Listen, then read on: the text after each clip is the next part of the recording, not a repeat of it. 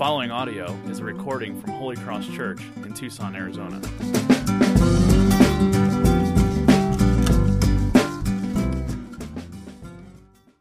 Happy Easter, everyone. What a great sound it is to hear everybody singing and singing those songs. A moment ago, we kind of assumed some reasons why you might be here, whether it was a family member or this is your church, or you were invited by somebody, or you just happened to see our church. Lots of reasons why you could be here. I want to tell you why we're here this morning. We're here because we believe that out of an overflow of God's love and mercy, He created the universe. And He created human beings to be like Him in His image. And at the end of creation, He looked upon creation and said, "It is very good." And God delighted in all that He had made and all that He had created. And we believe that God created the first humans, Adam and Eve, and He made them, created them in complete freedom of relationship with Him, complete joy and complete love with Him. And instead of keeping that relationship and trusting in God, they chose to rebel against God. And the result of this rebellion was utter catastrophe. And Adam represented mankind, and this catastrophe passed down to all of his descendants, this guilt and this shame of rebellion. And we believe that God would have been completely just, completely fair in letting us continue in that course of history. But He didn't. Instead, He rushed into the chaos. He set in motion a plan to save His people from themselves and their own sin. And from Genesis on, through the rest of the Bible, we see this unfolding of this wonderful plan of rescue. The plan hinged on God sending His Son, Jesus Christ, to be born a true man, living a perfect life, bearing the penalty of our sin, and dying in our place. The Bible says this in the most famous place, John 3:16, that God so loved the world that whoever believes in Him shall not perish but have eternal life. He gave His Son for us. We believe that Jesus lived, that He died, He was buried, and on that Sunday after His crucifixion, He rose from the dead. He actually, truly, really rose from the dead and is alive today. We are here because Jesus is alive. Because He is our hero, because He is the hero of history. Because Jesus is alive today, then we have such a tremendous cause for encouragement. This means that everything that Jesus ever said, everything that He has said about Himself, about us, about the hope that we can have in relationship with Him and reconciled friendship with Him, a bond of unity and peace with God, is true. And it is so profoundly encouraging that the Bible says that knowing Christ and the power of His resurrection is better than anything in the whole world. Anything in the whole world. Knowing Christ and the power of His resurrection is better than anything. And so let's focus this morning on our scripture for today. And I'm going to be reading from Philippians chapter 3. Here is the Apostle Paul. He's written most of the New Testament. He's writing to Christians, this church that he helped start, and he's describing his response to the resurrection, his pursuit of knowing Christ in the resurrection. Philippians chapter 3, starting in verse 7. "But whatever gain I had, I counted as loss for the sake of Christ. Indeed, I count everything as loss because of the surpassing worth of knowing Christ Jesus my Lord. For His sake I have suffered the loss of all things, and count them as rubbish, in order that I may gain Christ, and be found in Him, not having a righteousness of my own that comes from the law, but that which comes through faith in Christ, the righteousness from God that depends on faith, that I may know Him and the power of His resurrection, and may share in His sufferings, becoming like Him in His death, that by any means possible I may attain the resurrection from the dead." This focused pursuit, this passionate zeal, this singular desire to know Christ and the power of His resurrection. From time to time I get emails or phone calls from people looking to visit Holy Cross Church. And ahead of their visit, they want to know a little bit more about the church, about what we do, about what we believe, and maybe even about me. They want to know about the pastor a little bit. And so in this particular instance, I remember it very clearly because it was, you'll see in a moment why it was so bizarre. Got an email, I followed up with a phone call, and this woman wanted to meet before a service one morning. And so I kept my eyes open. I was in the welcome area, keeping my eyes open for someone I didn't recognize, and saw a woman I had never seen before. And so I went up to her, and I said hello to her, and I said, "Hi, my name is Pete." And she replies, "Oh, your name is Pete. Great to meet you. Your name's Pete, just like the pastor." And I said, "That's very true." She said, "We've been corresponding this week and talking on the phone and emailing, and I was hoping to meet him this morning before the service got started." And I said, "Well, that's me. I mean, what do you say at this point? That's me. I'm Pete. I am him. I'm the pastor of this church. You're talking to him. Congratulations. You have arrived." And she said, "You're not going to believe what she says next." "No, you're not." "No, you're not." She says, "You can't be him. You're too young. The guy I was talking to is much older, much more handsome." Whatever it was, I can't remember what she was saying. And then she says, "Are you sure there's not another pastor here named Pete?" Well, eventually we figured it all out, and she reconciled with the fact that I was him, and she never returned. And so don't worry, I'm not talking about you. No one here. Now, in a sense, and in a very small sense, she knew the pastor. In a sense, she knew me. She knew information about me. She knew my name, probably my history, the history of the church. She knew where I studied seminary. She knew how many children I have. Basically, everything on the website she knew, which is ironic because my picture is right there too. But in another sense, I also know me because I am he. And not only that, I know my secrets. I know my experiences. I know my life. And much, much more than that, I know who I am. And no one knows me more than me.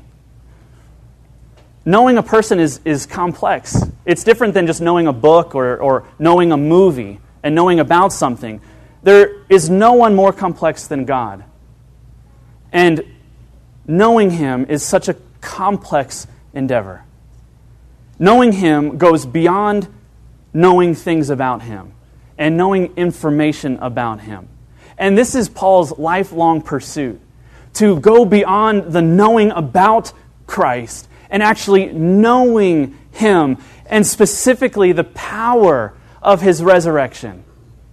I want to go beyond knowing Him and who He is and what He has done. I want to experience Him. It is one thing to know Christ, and yet it is another thing to know Him in the context of the resurrection. Here's the difference. The difference between knowing Christ and knowing the power of His resurrection is the difference between knowing Him and experiencing Him. It is the difference between getting a postcard from a friend on the beach and seeing a picture of the ocean and actually being in the ocean and swimming in that ocean. It is a difference between knowing a person and actually becoming like that person. And Paul is saying it is, if you truly understand and know the resurrection of Christ, you don't just believe it, but you experience it. There is a resurrection in your life. There is a newness in your life. There is a spiritual birth in your life that influences everything in your life. It becomes a fountain that flows forth life and touches everything that you do. And I want to know that. I want to know Christ in that way. That this life is brewing within me and it's touching everything in my path. That is what I want to know, that power, that ability, that newness of life. What does this power look like? Well, this power, it really comes down to simple financial accounting. And I'll make sense here. It's accounting, a subject that I came to really hate while studying at the U of A. I was a freshman, it was Accounting 101, and they said, "You'll do fine," I was told. It's debits and credits, it's simple, it's easy. Debits and credits, I was told. It'll be easy. Just get it out of the way, get it in your bag, you'll be fine. After one semester of accounting, I came to know another term that they had at the U of A, and that was grade replacement opportunity. GRO. Pretty great. If you received a grade in a class and you didn't like it, you could take the class again, and they would replace that grade with the new grade. And I thought, well, when I find out about this is great, let's do it. How about accounting 101? Accounting is straightforward, isn't it? Debits and credits. The debit column and the credit column. It's an addition or subtraction of value, and that's all that it is. Paul is describing what he has come to know about salvation, that there are two columns, that there's an addition and a subtraction to salvation. The debit column represents all the things that we have no value in adding to our salvation with God. The credit column represents all the things that we add to our salvation with God, all the things that add up to value that contributes to our salvation. And you know what our natural tendency is? For anybody, for Christians even. Our natural tendency is to get in the credit column as high as possible. All of our righteousness, all the good things, all the things that we can work towards, all the things that God would look upon and say, this is good, you're doing well, congratulations, this is what I want for you. And the debit column as low as possible. We want to get the debit column as low as possible, the credit column as high as possible. And Paul has come to learn something about the accounting, about this accounting of salvation. That everything that we add of our own ability unto salvation is actually in the debit column. He says, I count it all loss compared to the surpassing work of knowing Christ Jesus. What's in the credit column? Paul comes to realize what is the things that add to the value of knowing Christ and finding favor with Him and enjoying Him. Christ and the power of His resurrection, and that's it. The accounting that the gospel offers is this. God says, I will take your guilt and you will take my righteousness. I will take all of your debit and you will take all of my credit.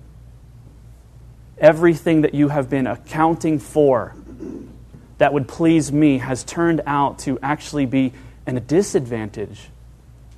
It has brought upon a curse. It has actually pushed you further from God. The only thing of value is Christ and the power of His resurrection. And Paul says, then that's what I want to know. And I want my life to be about that. It is one thing to believe that Jesus loves you in a general way, and another thing to experience His love. His transforming, unending, powerful love. Knowing Christ and the power of His resurrection is a matter of experiencing God flipping the ledger of your life. Knowing Christ is a matter of seeing where we have previously put our hope and hoping that God would look upon us with favor and seeing that all of those things are actually worthless. And what we thought was worthless and weak is actually powerful. Like death and suffering and struggle and loss. These are the things that actually are good. God's agenda is found in Jesus. When we ask, what is important to you, God? What do you desire? What do you look for? His agenda is found in Jesus. What is important to knowing God is we must look to Jesus. The Bible tells us something about the purpose of life that is extremely countercultural. That we cannot find it through self-realization. If we know ourselves well, we might think, if we know ourselves well, then we will know how to encounter every situation that is thrown at us with poise. If we truly go inside and look at ourselves and know us really well, how we tick, how we feel, our temperaments, our experiences, and getting better at becoming a better person, then we will encounter life better. And Paul says, I did all that. And in fact, I did that better than anybody who has ever lived. I have done that. I'm the best at everything that I do. And it didn't move me any closer to God. And the Bible tells us, knowing Jesus, that is the aim of a follower of Christ. That is the pursuit. That is the zeal and passion of a follower of Christ. And the sooner that we come to realize the main point of our being is knowing God, knowing Christ and the power of His resurrection, then all the complexities of life will begin to fall into their proper place. We will see them with new lenses and new glasses, and we will see them as God intends for us to see them when our pursuit is on Christ. The resurrection is the greatest display of God's power, the greatest display of life as it's meant to be lived. And He gives this same power to us. And Christianity is not something that we take up. It's something that takes us up. It is not a hobby. If you want to improve something, you take a class. If you want to be better at, woodworking or basket weaving or photography or accounting, whatever it is, you get better at that. And you go and you take a class and you learn. They all have one thing in common. This improvement begins with you. But Christianity says something completely flipped, completely, utterly opposite. That you cannot be a Christian by making yourself one. Paul says, I want to know this power that comes into my life and changes me. This power, this love, this purpose, this miracle, this love that came down and rescued me from myself. I want to know that. Because I have been trying to make myself something pleasing to God my entire life. And all the while, God is now showing me that it is He who is making me something. I cannot make myself this. But look at what Jesus has done. He bore my sin. When all of my false pursuits and all of that evil and all that wickedness, God poured that out on Christ. He died my death. He took my guilt, and He rose from the dead. And He now gives me that power to know Christ, to know Him, the righteousness of God. How do we respond to this ledger flipping? We run with an unhindered pursuit towards Christ, knowing Him. We run towards Him. We have a singular aim, a singular passion, by which all other passions and all other loves find their meaning. A Christian is a person who is aware that they have been taken hold of by Christ. A Christian is a person who is aware that they have been loved in spite of their failures. A Christian is a person who is becoming more and more like Jesus because of the power of the resurrection being manifested in that person's life. We may be religious, we may be spiritual, but we are not Christian unless the power of the resurrection has apprehended us and made us new. The minute you decide to receive Christ as your Savior, turning from your old hope of self-realization and self-improvement and turning towards Jesus, the power of the Holy Spirit comes into your life. It is the power of the resurrection. It is the same power, not diluted in 1 ounce, that raised Jesus from the dead. The same exact power that brought a dead man to life is in all who believe. Isn't that amazing? It is this same power that is transforming us more and more into the image of Jesus from one degree of glory to another. To know Christ and the power of the resurrection is to be united with Him by faith, spiritually alive and transformed. And this process goes on forever. From the moment we believe to forever. And here's the promise and the hope in the resurrection, that even death cannot stop that. If anything, death perfects it. Isn't that amazing? Death perfects the process of life. This is what Paul says, I want to become like you. He says, I want to become like you, Jesus, in your death. I want to know you in your death, in your suffering. Isn't that strange? Isn't that a strange thing to say? Now it's no surprise that Paul would say, I want to know you in your resurrection. I want to know that power. I want to know that life. No surprise there. But it's a little surprising for him to say, and I want to know you in your death. Because the cross is the gateway to life. This is the irony of the Christian faith and the irony of the death of Christ. Jesus said, I am going to prepare a place for you to live. I am going to secure life for you, but first I must die. What? How? That does not sound like the proper steps to take in order to secure life. But this is the gateway into life, is death. The death we experience is the death of all forms of self-salvation, a death of all things previously placed in the credit column. It is a death to all of those things. It is a death to self. It is a death to sin. It is identifying with Christ in His crucifixion. Saying, as you have bore sin on the cross and put them to death, that wage war against you, I put to death in my body, in my flesh, all these sins, all of these things in the credit column that I have been pursuing. I turn from them. I crucify them. I pick up my cross and follow you. I turn to life as I trust in you. And it's a terrifying thing to know Jesus the way the Bible tells us to know him. But Jesus says we must do it. And if we identify in his suffering, we will identify with him in his life. That is the great hope.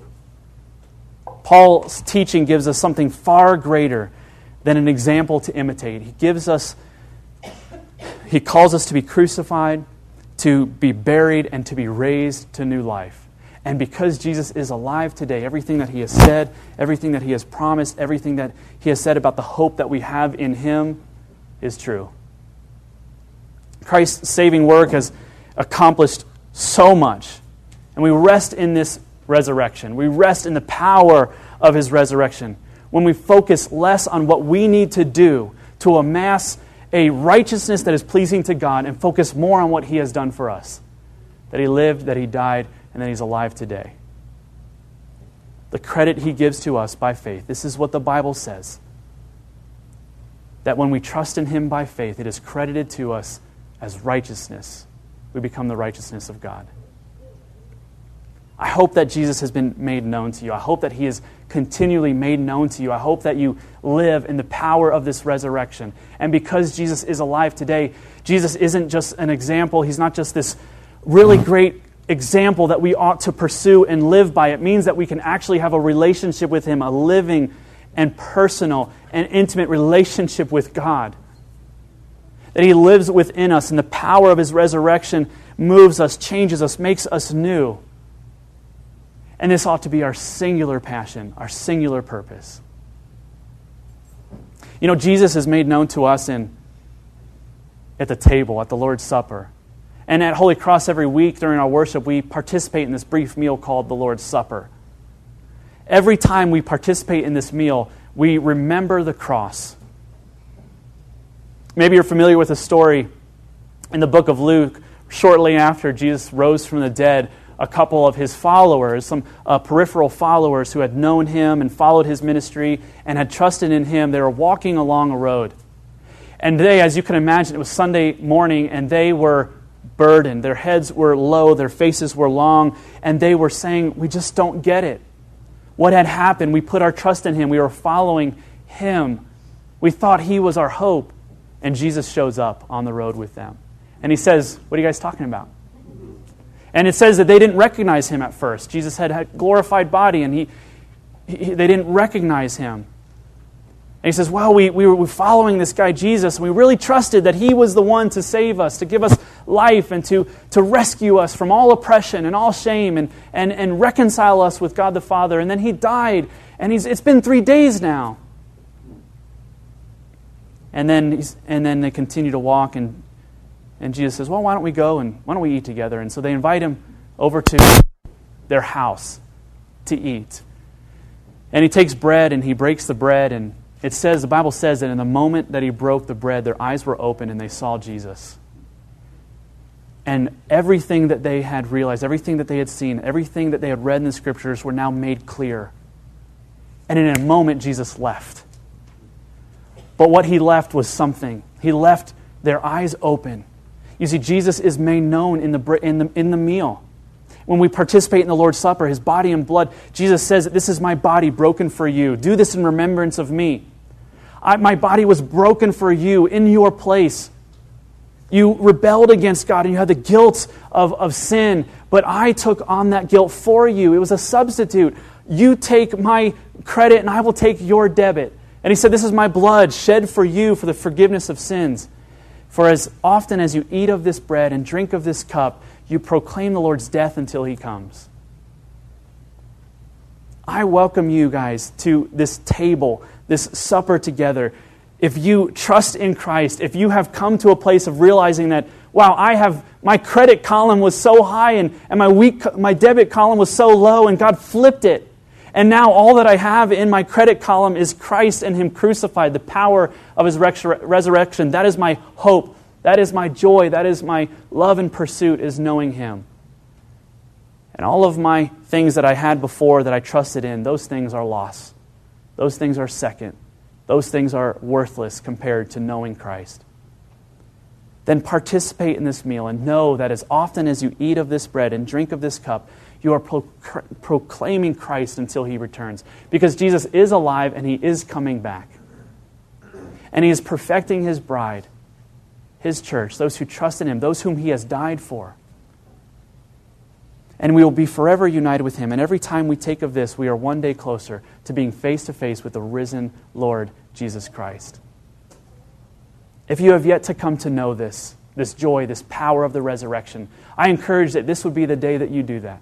That you would trust in Christ, that you would acknowledge in your heart, like the people sitting at the table, that you would have your eyes open saying, yes, that credit column is so high and I've been pursuing that and it is exhausting. And yet, even though I've been doing all of these things, I still feel just short of what God desires of me. And you would allow this truth, the power of His resurrection, that He died for you, that you, guess what?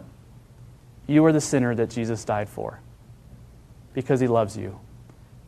And death could not keep Him, and He's alive today, and because of that, we have new life in Him. Let's pray for our meal together. Our Heavenly Father, thank You for preparing this meal for us in the body and blood of Jesus Christ, Your Son. That You did not leave us to ourselves. You did not leave us towards this path of corruption and guilt and shame, alienation from You, but You rushed into our chaos. You broke history open, became a man, dwelt among us, and You died for us. Nothing could hold You from that, and nothing could hold You in the grave. And now, Jesus, You have returned to the glory with the Father that was Yours before You became a man. And You are now exalted high, seated on the throne. And we invite You to be King of our hearts and our lives. Be with us in this meal, that it would not just be a commemoration, that it would not just be a meal that we remember You by, but it would be a meal that truly empowers us to believe the good news, to trust in Jesus, to be enabled to live a life pleasing to You as we turn from our sin and towards You in faith. Strengthen us, Lord Jesus. Let the power of Your resurrection be with us now. In Jesus' name, amen.